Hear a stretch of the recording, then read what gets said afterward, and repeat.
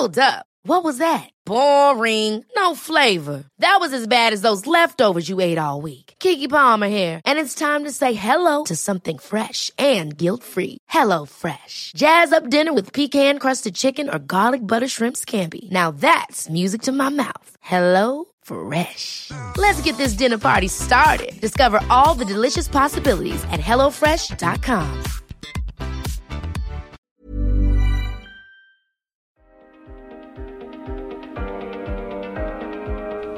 Det är inte så många gator i varje stad som lyser om natten. Det är inte så många gator i stad som lyser om natten. Det är inte så många gator i varje stad som lyser om natten. Men en kicker som du kan väl bygga en annan väg om du får en linjalteckning av mig.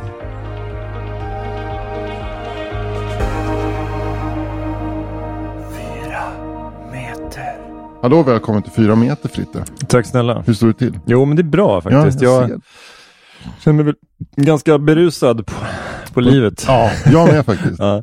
Igår så hade jag en dag när det var ju så snöglopp i Stockholm. Ursäkta, du ska fortsätta berätta. Kallar du det som var igår för glopp? Nej, kanske inte. För då har jag helt åkt fel. Då har jag använt ordet glopp på fel sätt. Det var väl liksom magisk... Alltså nästan gudasnö som föll. Okay. Det var dansade, det var ju fjädrar. Det var änglars frusna tårar som änglamjäll. Änglamjäll som föll över stan igår. Okej, fortsätt. Men jag först åkte till kontoret och sen åkte jag ner till en butik, skulle byta en vara. Och sen åkte jag från Södermalm så åkte jag till Råsunda och spelade in en podd med våra kollegor. Jens Falk och Viktor Engberg och Johannes Bränning. Ja, det var i deras podd också. Ja. De har en studio där. Och sen åkte jag hem. Och allt det här gjorde jag med cykel. Så jag tror jag cyklade 3 mil i snön igår. Med hjälm hoppas jag. Ja, med hjälm. Har du dubbdäck på cykeln? Nej. Du utsatte dig själv. Du utsatte liksom din familj för risken att... Dina barn för risken att... Inte växa upp utan pappa. Nej, men du vet, jag tog det lugnt, va? Pappa dog när han försökte till Johannes Bränning. Spela in en podd. Bränningsfjäll. Ja, precis. Viktor Engberg, Johannes Bränning. Och vem var den tredje? Jens Falk. De får bara kistan. Jag kan använda det här studiot med sarkofag i framtiden. Ja, jag börjar reagera mer och mer på folk som cyklar utan hjälm och så. Min kära bokkollega Per Gustafsson, han cyklar runt. Och han tycker att det är töntigt med hjälm, säger han. Jag håller med honom. Jag vet att det är liksom 4 meter. Per, jag sa det till dig igår. Jag säger det nu säger jag det genom ett media. Jag säger det genom en podd. Ha hjälm. Bär hjälm. Men jag håller med Per.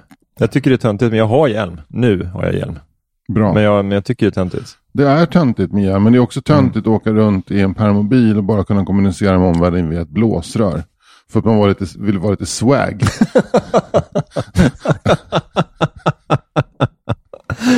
Det är så här, när det kommer till Södermalm, att så här, icke funktionsvarierade åker runt i permobil och kommunicerar via ett blåsrör, då får jag lite till Mexiko, tror jag. Det handlar ju bara om att det kan bli fruktansvärda effekter av en cykelolycka utan hjälm. Det är sant. Du kan få en stor blödning på hjärnan. Du frågar din fru, hon är neurolog. Ja. Vad som kan hända om hjärnan drabbas av syrebrist på grund av en yttre våld. Det ringer henne.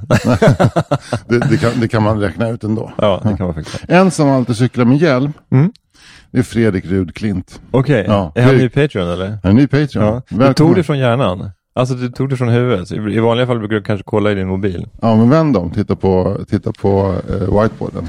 Du har skrivit det. Fredrik Rudklint, månadens Patreon. Det var kul. Vi har det på tavlan här. Ja. Fredrik Rudklint, vem är det då? Fredrik Rudklint, framförallt så har han cykelhjälm. Ja. Men han bor inte i Stockholm. Han bor i Vallentuna. Okej. Så han bor i Stockholms län, men i Vallentuna kommun. Och det är roligt, många ända upp till Knivsta faktiskt, som du kommer ifrån, kan ju bli så benämnda med det slarviga uttrycket stockholmare. Det beror på hur långt bort man kommer. Men Fredrik, han är väldigt noga med att han är inte stockholmare, han är Vallentunabo. Just det. Ja, men det hedrar honom, tycker jag. Ja. Intresserad av han är hobbyarkeolog. Ja.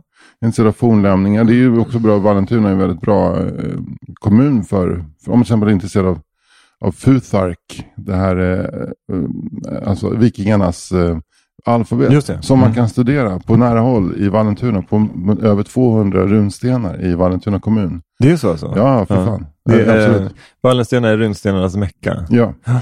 Men det gick ju liksom en vattenled där, va, också, tänker jag, som gick ända upp till Långhundra.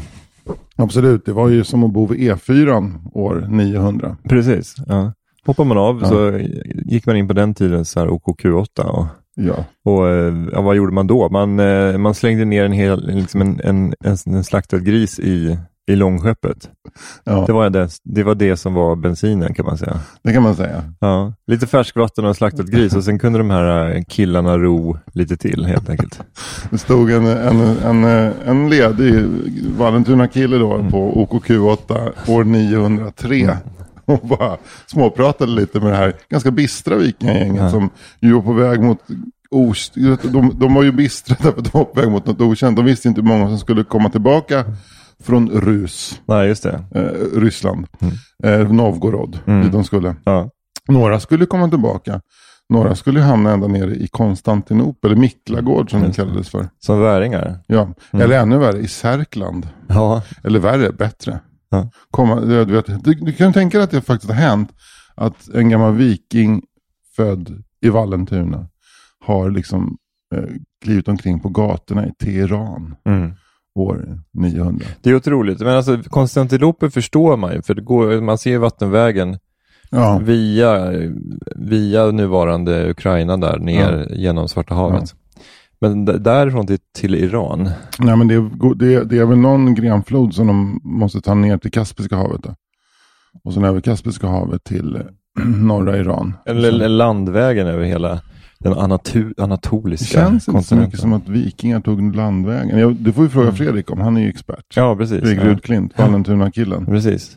Men jag tänker mig att man också så här, när de hoppade av där på OKQ8 och provianterade så fick de också så här ni får också den här runstenen, vad är det? Ja, det är en kupong.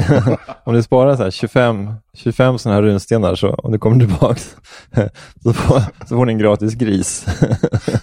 Det var också så att de stod vid kassan eller vad det nu var, som någon slags träbänk och tittade på en produkt. Vad är det där för något? Nej, jag har inte fått någon användning för det. Vad är det för något? Det är torkarblad. Jag vet inte vad vi ska ha de här till, men det ska tydligen vara det här. Och det där då? Det är spolarvätska. Det är inte heller vad vi ska ha. Spolorvätskor. Ja. Ja, men Fredrik, det är kul att ha dig med ombord. Vi är glada att vi har en hobbyhistoriker. Verkligen. Men då har vi kanske en hotline till Fredrik också, om vi kan ringa om det så när det gäller vändeltid och vikingatid och så. Ja, absolut. Fredrik, du vet för du vet ju skillnaden på vändeltid och vikingatid, men många känner inte till vändeltiden och före vikingatid. Helt sjukt. Och det är skönt också när vi har Fredrik så vi behöver inte killgissa längre när det gäller historiska. Nej, så framförallt inte det som rör det som hände för ungefär 1100 år sedan. Nej. Framförallt inte i Vallentuna. Precis, så Dick Harrison, du kan sluta ringa nu. Dick Harrison, du kan släppa det. Ring inte mer nu, nej, Dick. Nej. Jag vet att du kan allt om historia, men ring inte mer nu. Det är bra nu, Dick. Det är bra nu. Vi svarar inte när vi ser att det är riktnummer Lund som ringer. Precis. Nej, inte 046 igen. Nej, kommer inte du svara, Dick. Nej. Ja, men i alla fall, varmt välkommen ombord, Fredrik Rudklint. 4 meter. Det var ju Isak Wahlberg hade ju en rolig tweet i morse, eller om det var igår. Ja. Ska vi ta den? Ska vi ta historien om en tweet. Men berätta historien. Nej, men grejen var att Erik Axelsson, som är en komiker och arrangör i Värmland, som arrangerar Karlstad och Sunne och Säffle, och han är en sån här riktig entreprenör, kan man säga. Han skrev någonting om att han är ju lite hobbysnickare. Han kanske är utbildad snickare, det vet jag inte. Men han är inte hobbysnickare på samma sätt som Fredrik Rudklint är lite hobbyarkeolog. Ja, lite så. Men han skrev ett inlägg där han så här: jag har snickrat fel hela dagen, nu förstår jag varför. Så la han upp 2 tumstockar. Och runt 30 centimeters markeringen så var det då ungefär 6 millimeter, eller ungefär, det var mer än en halv centimeters skillnad på tumstockarna. Ja. I fästpunkterna där man vrider tumstockarna, där hade det var någon som hade tillverkat väldigt kassa tumstockar helt enkelt. Man tänker att det borde vara på 1 millimeter när ungefär, i alla fall. Det ska inte diffa mer. Nej, det får inte diffa en millimeter på en millimeter, bror. Nej, det får inte diffa. Vi snackar mikrometer. Ja, mikrometer, verkligen. Man ska liksom kunna mäta en tumstock med en mikrometerskruv. Det är inte möjligt. Jag kommer ihåg, skjutmått. En 10-dels millimeter när. Mikrometer, en 100-dels millimeter när. Det är det enda jag kommer ihåg från högstadiet. Nej, jag kommer ihåg lite andra grejer också. Andra världskriget. Sånt. Men inte för att skryta. Vändeltiden, ja precis. Ja. Hela järnåldern. Ja, men jag märkte att du hade gått ett tag. För att som gammal hemmasnickare som både du och jag ju är.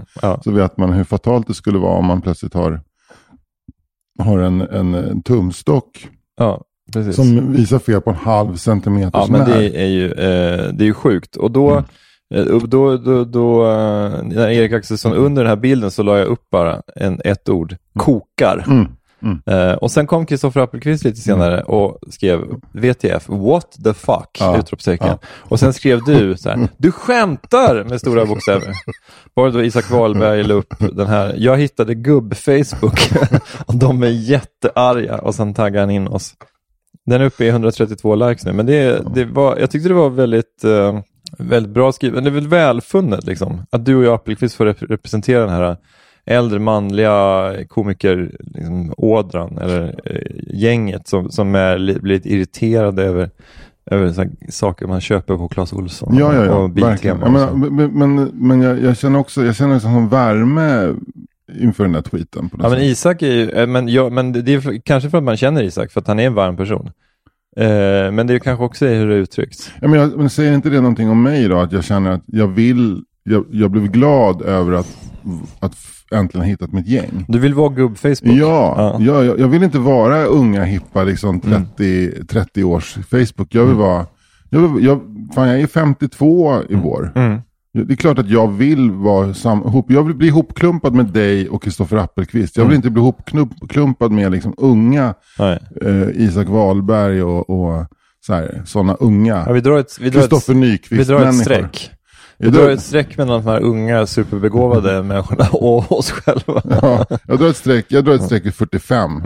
Nej, men jag skrev jag retweetade den. Att äntligen känner jag mig som en man. Ja, ja, men så en kudos till Isak Wahlberg helt enkelt. Men alltså på riktigt, jag såg att du och jag var så en jävla gubbe där. Därför att när jag såg den här tweeten den här grejen med tumstocken, det var länge sedan. Alltså det här som hände i Kapitolium. Det var inget vidare. Nej. Men det var länge sedan jag blev så jävla förbannad. Ja, eller hur? Som att en medgubbe har hållit på och byggt en hel dag med en tumstock som visar fel på 0,5 centimeter snär. Det är klart som fan att det blir snett. Eller hur? Precis. Ja. Det är helt fruktansvärt. Nej, men man har ju olika grejer man blir arg på.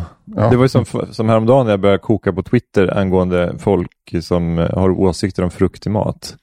Den var jätterolig. Ja, men sen så det slutade med att jag la upp ett vändiagram på Instagram. Men det började med att min kompis, får man väl ändå säga, nu visar det sig att han inte är min kompis som jag inte kommer ihåg. Mattias Axelsson heter han. Som är lärare i Göteborg, men även har en folkbildare och etnolog kan man väl säga. Kan jättemycket om högtider och traditioner och svenska vanor kan man säga. Han har en blogg som heter Högtider och traditioner och han har skrivit minst en bok och har en massa poddar. Och han skrev om det här när liksom, redan på 1800-talet så fanns det ju då fruktkonserver och ananas och persikor och sådär. Men så småningom så han tecknade bilden av hur fruktig mat hade utvecklats. Så till exempel den här bizarra maträtten africana som introducerades på Marstrand 1972. Alltså Nisse Hallberg gjort en jätterolig rutin på. Men då i samband med det så var det redan då på 40-talet tror jag var, så var det liksom en artikel om det här med fruktig mat. Och då var det någonting som så här far hade skrivit hade uttalat sig i den artikeln då att så här, vi sparar så här, det söta kan man spara till efterrätten. Och då börjar jag koka lite grann där. Ja. Och då formulerar jag den här Insta-posten då att vändiagrammet var att ena cirkeln var folk som gillar Trump och andra var folk som kritiserar fruktig mat och att de nästan överlappade totalt. Det är så jag känner. Alltså jag tycker, alltså, så här, jag liksom en helig vrede väcks inom mig. Alltså, och också att det är lite så här... Att det är ingen som synar bluffen. Alltså, det finns, alltså jag vet att Fredrik Andersson har en rutin om frukt i mat. Om jag tror att det är med Hawaii och så där. Och där är hans grej att det är konstigt med frukt i mat. Och folk skrattar åt det. För att jag tror att det är en sån här vattendelare. Att folk tycker det är lite så här keft med frukt i mat. Men det är en sån jävla... Vad vill Fredrik? Vad är som tematiken i Fredrik Anderssons rutin? Nej, men det handlar om frukt i mat. Jo, men det är en jätterolig rutin, så att jag ska inte ta det ifrån honom. Han pratar om frukt i mat som att man ska adressera någonting viktigt som kanske som feminism eller liksom mäns våld mot kvinnor. Så pratar han om det som frukt i mat. Okay. Och jag tycker Fredrik Andersson är en fantastisk komiker, en av de bästa vi har i Sverige. Så det är inte det, men just tematiken där, att man kan liksom plocka upp det som en grej. Jag vet inte, det är någonting som kokar inom mig. Visst, det är märkligt, jag håller verkligen med. Men det är svårt att ta på vad det är. Ja, men jag tycker att det är... Alltså om man säger en sån sak som så här, inte frukt i mat. Det jag ser då framför mig är samma kille som så här sallad. Nej, det kan jag ge till grisarna. Alltså den här macho-gubben som bara ska ha kött och potatis. Förstår du vad jag menar? Ja, jag fattar. Så det är någon slags... det är lika med tecken mellan de två fenomen. Ja, det är antiintellektuellt. Det är liksom att man säger liksom, jag är lite dum i huvudet. För att frukt kan man inte ha i mat. Det är trångsynt och alltså det är så här, det är trångsynt och det liksom signalerar någon slags att jag har inte levt. Jag har inte varit nyfiken på någonting i hela mitt liv. Jag har inte förstått vad matlagning är. Alltså det är liksom att man underkänner sig själv totalt som en tänkande människa. Jag fattar vad du menar. Men han som säger sallad kan man slänga till grisarna, det är sallad, det är till rådjur och harar. Exakt, ja. Det för mig är inte det samma person som säger man kan inte ha frukt i mat. Ja, men frukt i mat, det är så här medel och den intellektuella medelklassens motsvarighet till salladet är för kaniner och rådjur. Alltså det är så här, det finns en så här... För mig de två, det är samma slaskhög. Okej, men lyssna på den här då. För det här, jag tycker att den här frukt i mat är vidrigare. Därför att de koketterar, alltså frukt i mat, de koketterar med, det har inte med näringsvärde att göra. Det har ju sallad, jag skiter i min kropp. Frukt i mat, det är någon slags jävla så här... jag har förstått, jag har genomskådat systemet. Man kan inte lägga frukt i mat. Alltså det finns någonting lite så här upphöjt med att inte gilla frukt i mat. Det är ingenting man skäms för. Att inte äta sallad, det måste man skämmas för. Det är därför man säger så. Men att inte äta frukt i mat, det är mer som en läggning. Jo, du får respektera att jag vill bli, att du får inte felköna mig här. Nej. Alltså det är den så här. Fast i min bok så borde de ju skämmas. Ja, i min bok också, men det är någon så här, du vet, det finns någonting lättkränkt över folk som inte gillar frukt i mat. Och det finns någonting så här, någonting om mig, jag gillar inte frukt i mat. Det finns inte någon så här, det finns inte en jävla truckförare som säger så här, någonting om mig, gillar inte sallad. Men frukt i mat, det lyfter du gärna fram om du själv. Så här. Ja, här är du med, jag är lite speciell. Men är det inte någonting med att man tycker att det är lite, att man har knäckt en kod? Man har kommit på, just det, frukt, det är sött, det har man ju till efterrätt. Då har man kommit på det. Okej, det kan man inte ha i mat, för mat kan inte vara söt. Nej. Och sen har man knäckt den koden och så stannar man där. Och så har man stängt dörren till hela det asiatiska och latinamerikanska köket. Men det är så jävla dumt. Kan aldrig mer äta en mangosallad eller någonting som gör livet. Men fråga liksom, en Waldorfsallad då. Vad är det? Det är valnöt, eller hur? Ädelost, är det även päron? Det är liksom, det är nötter, det är frukt och det är någonting som är liksom fett och syrligt och salt som osten. Man blandar de här smak liksom bärarna och ämnena och livsmedlen. Det blir någonting som förhöjer liksom hela grejen. Hela munnen knullar. Absolut, kan man säga. Men alltså, och det är sjuka också. Det är lite, jag ska inte säga att hela folk som munnen knullar. Jag ska inte säga att folk som inte gillar koriander är samma, för att jag också läst memot om det där med att det är en genetisk grej. Men det måste vi undersöka i ett eget avsnitt. Vi måste ta hit en livsmedelsforskare eller en genetiker och som pratar om det. Men det enda gången som jag garvat åt ett koriander i matskämt, det är Björn Gustafssons när Gud testar Abraham. Ja. När han, innan han säger att han ska döda Isak så småtestar honom. Så talar han så här, häll koriander i maten. Abraham, häll koriander i mat. Gör maten vidrig. Det är väldigt roligt. Okay, ja. Men så Björn Gustafsson är också på den onda sidan? Nej, men han är inte det för att han är... Nej. Men han bara plockar upp en grej. Han fattar att...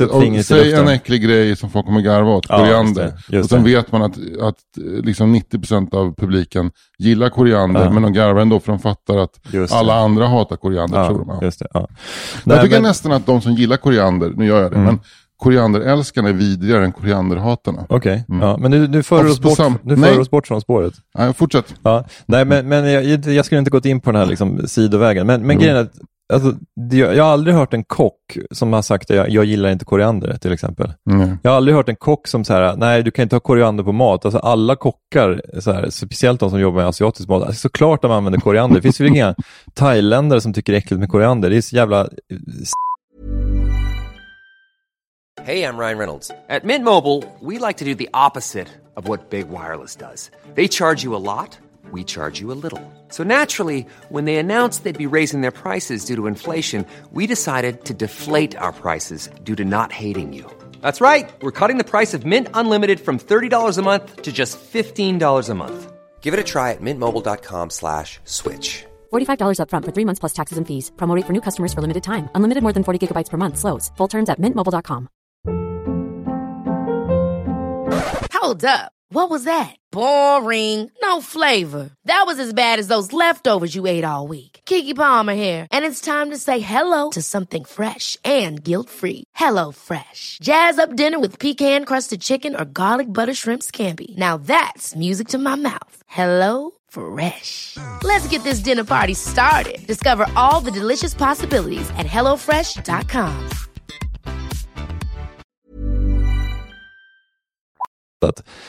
Men tillbaka till det här med frukt i mat. Det är samma sak där. Jag vill verkligen be om ursäkt till alla som har liksom fått en förlossningsskada. Ja, men när jag menar det ordet som jag sa nyss. Vi klipper bort det. Nej, behåll det. Okej, då menar jag att det är efterblivet. Ja. Jag får verkligen be om ursäkt till alla som... men då... Det är felaktigt. Men när det gäller frukt i mat, du kan ju liksom säga att det finns ju inte en kock i hela världen som skulle säga att du kan inte ha frukt i mat. För alla kockar fattar ju att det liksom inte bara asiatiska köket utan allt från det asiatiska traditionella köket där man liksom slänger in ananas och jordnötter i mat till experimentella kockar som gör en rådjursstek med vindruvsås till exempel. Och till alla de... Det är för sig jävligt äckligt. Ja, men det är ju så här, molekylär matlagning är ju ofta äcklig. Men det är ändå.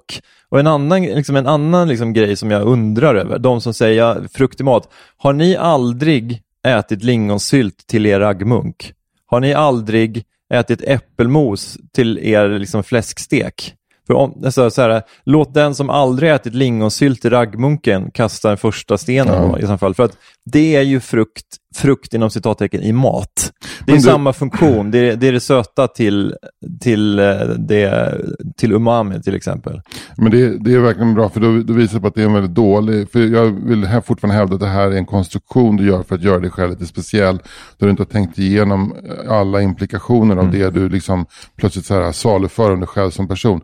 Jag gillar inte frukt i mat. Okej, men du vill alltså inte ha äppelmos till din plommonspekade fläskade. Men jag om någon säger så här, jag gillar inte frukt i mat, de kan lika gärna säga så här, jag torkar mig inte när jag bajsar. Alltså för mig är det samma sak. Alltså du märker hur upprörd det är. Jag tycker det är så jävla vidrigt alltså. Alltså inte ens skämta om det tycker jag. Förutom om man heter Fredrik Andersson. Ja, då kan man göra det. Den enda som kan skämta om det är Fredrik Andersson. Det finns en annan kategori människor. Det här handlar inte om mat, men det handlar om att man säger någonting om sig själv som folk får acceptera. Och som alla som säger det tror att de är så jävla speciella. Vet du vad det är? Du säger så här till någon, har du sett den här serien The Queen's Gambit? Nej, jag vill helst inte se sånt där som alla gillar. Ja, just det. Jag tror inte att jag gillar det som alla andra gillar. Okej. Alltså då måste jag bara så här backa och räkna till 5. Därför att jag har flera personer i min närhet som kör den här stilen. Sen så måste du ändå gå in i lägenheten till Mimmi igen. Nej, hon är inte sån. Hon är inte sån. Man har hört när alla pratar så himla mycket om The Queen's Gambit. Vi kollar. Ja. Men fan, så sund människa. Det finns bara ett instrument för att, det finns 2 instrument för att avgöra om någonting är bra. Det är vad man själv tycker och eventuellt betyget på IMDb. Ja. Men IMDb också, är ju också helt efterblivet. Det måste vi ändå konstatera. Jag hade en tweet igår som också flög ganska bra om IMDb. Okej. Min bästa poll någonsin. Som var så här, vad är den nedre smärtgränsen för att du ska börja kolla på en serie? 8 på IMDb, 7 på IMDb, 6 på IMDb eller 5. Och då så skrev Nissa att det är bara vidriga människor som röstar på IMDb. Men jag tycker ändå ofta att det stämmer. Ja, men det gör ju det. Men det finns en liten brasklapp tycker jag. Och det är att de som röstar på IMDb, det är 22-åriga killar som bor hemma. Men det var det som han menade. Ja, och därför är då också Nyckeln till frihet världens bästa film.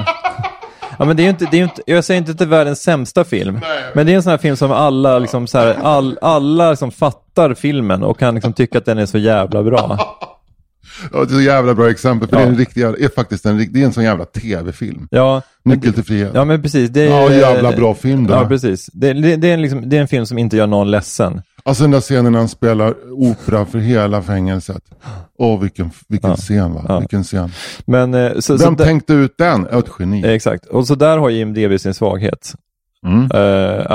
Jag tror att det är lite för mycket folk som inte gillar frukt i mat som röstar på IMDb. Det är absolut. Man måste ha en egen liksom... Man måste ha en nyckel till frihet kan man säga. Ja, man måste ha till sin egen personliga filmfrihet. Som är en svensk film, lägg på 1,5. En film med Tim Robbins i huvudrollen, ta bort 5. Precis. Och så här, ta bort 5 och då hamnar ändå nyckeln till frihet på 8,9. Hur fan är det den ligger på så här hysteriskt 9,8. Men Band of Brothers som i och för sig en bra serie, 9,4. Och sen så påpekade Nisse då också igår. Spring Uje spring 6,8. Och då fattar man ju, då förstår man ju. Därför måste man ha liksom den här film, en svensk film, lägg gärna på 1,5. En amerikansk. Det där med Nisse Hallberg, honom skulle man bli kompis med. Ja, men Nisse Hallberg har jag haft så mycket kommunikation med honom. Han är min bästa kompis på Twitter, tror jag. Förutom Isak Wahlberg. Men du, jag vill säga någonting speciellt om mig som jag har kommit på, som jag tror att ingen annan riktigt känner så starkt som jag känner. Förutom det här med tumstockarna så kommer på en företeelse, eller snarare ett djur som jag hatar så fruktansvärt mycket. Ett djur? Ett djur. Ja. Jag hatar dem så för jävligt. Jag är helt för liksom det här med den vilda biomassan minskar och så här, man måste se att alla arter får finnas, men den här djurjäveln kan de fan med utrota. Och det kommer att jag följer ett konto på Instagram som heter Wildlife, och så finns det som heter Jungle Explorer och så här. Och något som heter Great Carnivores och så här. Alla de här konton går ut på att man får följa olika rovdjur och hur de tar byten. Och ser man då en gepard som drar ner någon sån här gasell, så är det bara så här tumme upp i kommentarsfältet. Och man får se liksom gracila kattdjur. Så här. Sen så är det en film som har gått tokviral. Det är en leopard som är nere och dricker. Nej, det är en gepard som är nere och dricker vatten ur ett vattenhål. Och plötsligt från ingenstans bara hugger en jävla krokodiljävel den här och drar ner den i vattnet och dödar den. Och när jag räknar så fylls jag med sånt brutalt jävla hat. Så jag inser precis att jag hatar krokodiler. Jag hatar dem. Och så det finns flera andra. Det finns en när en jaguar tar en kaiman. Och jag bara, nej, är det kaiman i Sydamerika? Ja, det är väl kaiman. Ja. Och jag bara, jag kan kolla på den hur många gånger som helst. Alltså en jaguar tar en kaiman? Ja, den kastar sig ner i floden då. Wow. Kanske i Amazonas. Och bara hugger den över huvudet. Wow. Och drar upp den i floden. Den är ganska liten här kaimanen. Kaimanen de är ju några av de mindre krokodildjuren. Men vad kan den vara? Låt säga att den väger 75-80 kilo och jaguaren väger 75-80 pannor, va? Du hade en kaiman på 75-80 pannor. Bänke 125, va, den här kaimanen. De kan bli rätt stora också, kan jag säga. Jag var nere på spårvägen och brottades med en kaiman, va? Fan, Ara Abrahamian, han åkte ju på stryk, va? Det var ju några år sedan i och för sig, men det var en jävla fight alltså. Han är seg som en jävla kaiman. Kaiman känns väldigt som Sveriges magasin. Det är kanske för att drutten och krokodilen. Men hatar du alla krokodiler? Jag hatar alla krokodiler så fruktansvärt mycket. Jag vill bara döda dem. Och så var det en film där det var någon som gullade med krokodil. Det var en stor jävel. Och så gick det ut på att han kliade den här krokodilen på hakan. Och då grymtade den. Och man bara, de har ingen själ. Nej. Det finns ingen empati. Det är bara en stor, onödigt stor reptil som har ett syfte, det är att den ska bli större. Den har en hjärna stor som en stor kråka alltså. Och sen så resten är bara liksom en gigantisk jävla reflexmaskin mellan liksom ryggmärgen och de här käkarna som slår ihop. Inget annat. Skjut den, ta bort dem. Jag har fan inte läst Bodil Malmsten ens. Vadå då? Nej, det har den inte gjort. Den går fan vet du fan inte vad Finistär är? Nej, den går inte in på Svenskt Tenn och småtitta bara för skönhetsupplevelsen. Nej, det gör den fan inte. Möjligtvis Jula. Köper ljusslinga på Jula. Jag tror att de gillar inte heller frukt i mat. Men hade jag sett en kille som inte gillar frukt i mat gå ner och dricka vid en flodstrand, jag hade ju liksom hoppat upp i vattnet och bara dragit ner den och bara snurrat. Men det var den värsta. Den värsta filmen. För det finns inget annat djur som väcker så mycket varma känslor i mig som elefanter. Nej. Och så är det en afrikansk elefant som står nere vid någon flod. Och då är det en alligator som ligger där. Och de är stora, så jävla stora de där jävla. De syns absolut. Det är som han som hugger den här cheetan. Alltså jaguaren. Den ser man överhuvudtaget inte. Plötsligt är den bara där och det tar 3,5 sekund, sen är det helt still. Sen har den dragit ner jaguaren och vattenspegeln helt stilla igen. Men nu är det en elefant på 3,5 ton som står och dricker vatten. Och så plötsligt hugger alligatorjäveln tag i snaben på elefanten. Och man blir så fruktansvärt förbannad på naturen när det där händer. Och elefanten, den är så tålmodig som en trogen gammal labrador. Den försöker och den plötsligt knäar den och den drar ner hela elefantens huvud under vattnet. Man tänker, nu kommer elefanten att drunkna. Sen har den där äckliga jävla krokodilen liksom mat för... Ja, den äter väl. Sen kommer det flyta runt ett elefantkadaver där i floden. Så ska hyenorna springa ner liksom. Och så kanske de by längre ner ströms då som får förgiftat dricksvatten och det blir en gigantisk kolerepidemi och så här. Men så i alla fall, så elefanten den kämpar på. Man bara, kom igen nu elefant, upp, och får upp huvudet över ytan och lyckas skaka av sådana här vidriga reptiler. Och backar upp och så tar den sig i säkerhet. Och jag är så här, men stampa på den då. Så jag måste kolla flera gånger för att se, är det ändå inte så att elefanten trycker ner en fot på, nej det gör den inte, den bara går därifrån. För jag fylls med sånt fruktansvärt. Jag kommer inte vidare med det här. Hur stor är chansen att du kan identifiera den här krokodilen och spara lite pengar? Säg att julkalendern går bra och att du säljer lite knyckersböcker. Att det liksom blir lite spin-off, det blir lite franchise. Kanske inte en Lasse-Maja-klass, men ändå liksom Lasse-Maja light. Och du kanske får loss 3 miljoner. Skulle du satsa dem på en expedition då, liksom, om du vet vilken krokodil det är, skulle du satsa en expedition och liksom åka ner och döda den krokodilen? Nej, alltså, det skulle vara felaktigt om knyckertspengarna gick till storviltsjakt. Det skulle vara fel. Alltså, fan vad dåligt. Men är det en storvilt? Är det bara det? Nej, det är bara ohyra att ta dem med flugsmällar. Eller hur, precis. Ja.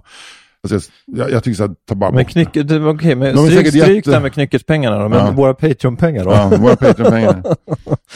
Om vi får mycket Patreon-pengar så lovar jag att jag ska försöka öronmärka dem för att liksom döda den här krokodilen på ett ganska plågsamt sätt, det kan jag lova. Gärna med hjälp av typ 3 stora lejonhannar som bara dyker ner och dödar den och sen går upp och skakar hand med den här elefanten. Och sen så är det jag och de som går ut och tar ett glas veteöl. Ja, precis. Någon lodge. Någon sån här lokal afrikansk öl som kanske heter Lion. Lion Beer. Annan är helt vidrig. Sån där. Det var tyckte jag också synd om giraffen. Det var en giraff.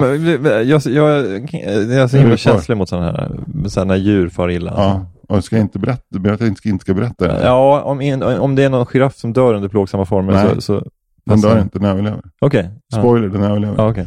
3 lejon på en giraff.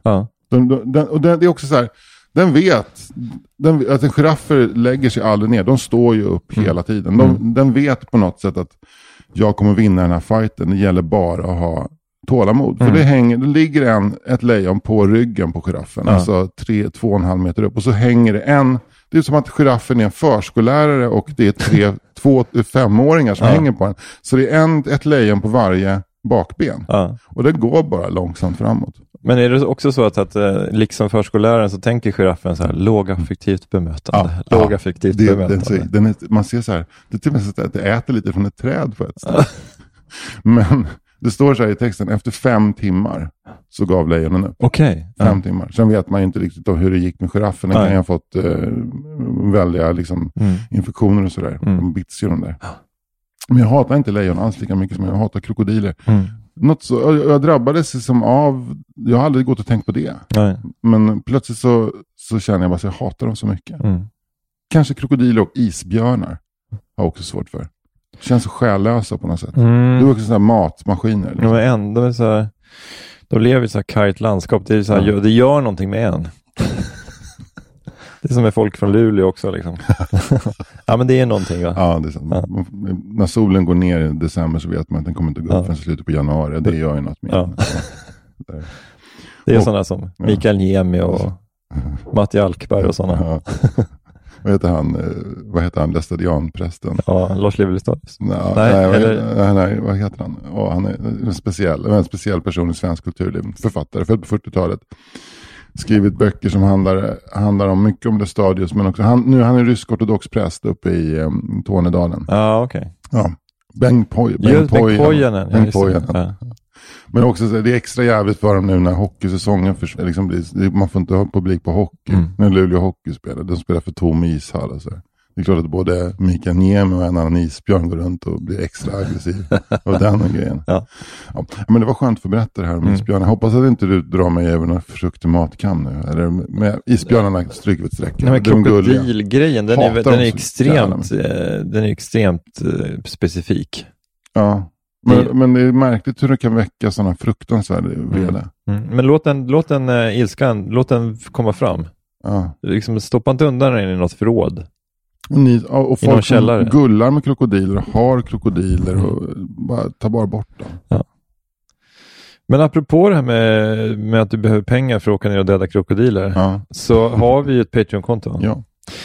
Det heter patreon.com/4 meter. Och där kan man gå in och bli avsnittsdonator. Ja. Donera $1 eller 2 om man tycker att det är värt det. Och det tycker jag ni ska göra. Vi är några stycken nu som stöttar här. Till exempel Fredrik Rudklint. Ja, Fredrik Rudklint ska vi tacka extra mycket. Ja. Och huruvida Fredrik Rudklint hatar krokodiler eller inte, det vet vi inte. Men skriv gärna till oss och berätta, Fredrik. Och vi hörs igen om en vecka, Anders. Jag vill bara säga en sak. Det hände som så att efter lanseringen av julkalendern så tog Knyckertsböckerna slut. Och nu när man ska gå in och köpa en Knyckertsbok så står det slut. Ja. Det kommer nya. Men det kommer komma nya böcker. Så bara klicka på reservera så kommer de inom några veckor att ha dem. Så att jag är så orolig för att folk bara ska vända Knyckertsryggen nu. Ja, okej. Nej, men det är ju bara bra om de är slut ett tag. Ja. Det skapar ju en hype. Ja. Kul. Då ses vi nästa vecka. Ja, det gör vi. Hej. Tack så mycket. Hej då. Hej.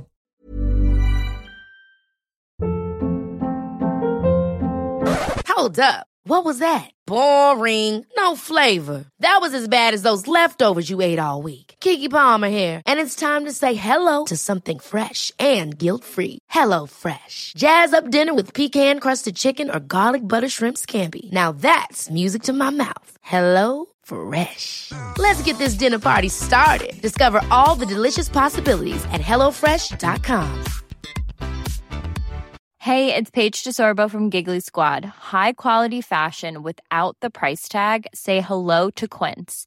I'm snagging high-end essentials like cozy cashmere sweaters, sleek leather jackets, fine jewelry, and so much more. With Quince being 50 to 80% less than similar brands. And they partner with factories that prioritize safe, ethical, and responsible manufacturing. I love that. Luxury quality within reach. Go to quince.com/style to get free shipping and 365-day returns on your next order. Quince.com/style.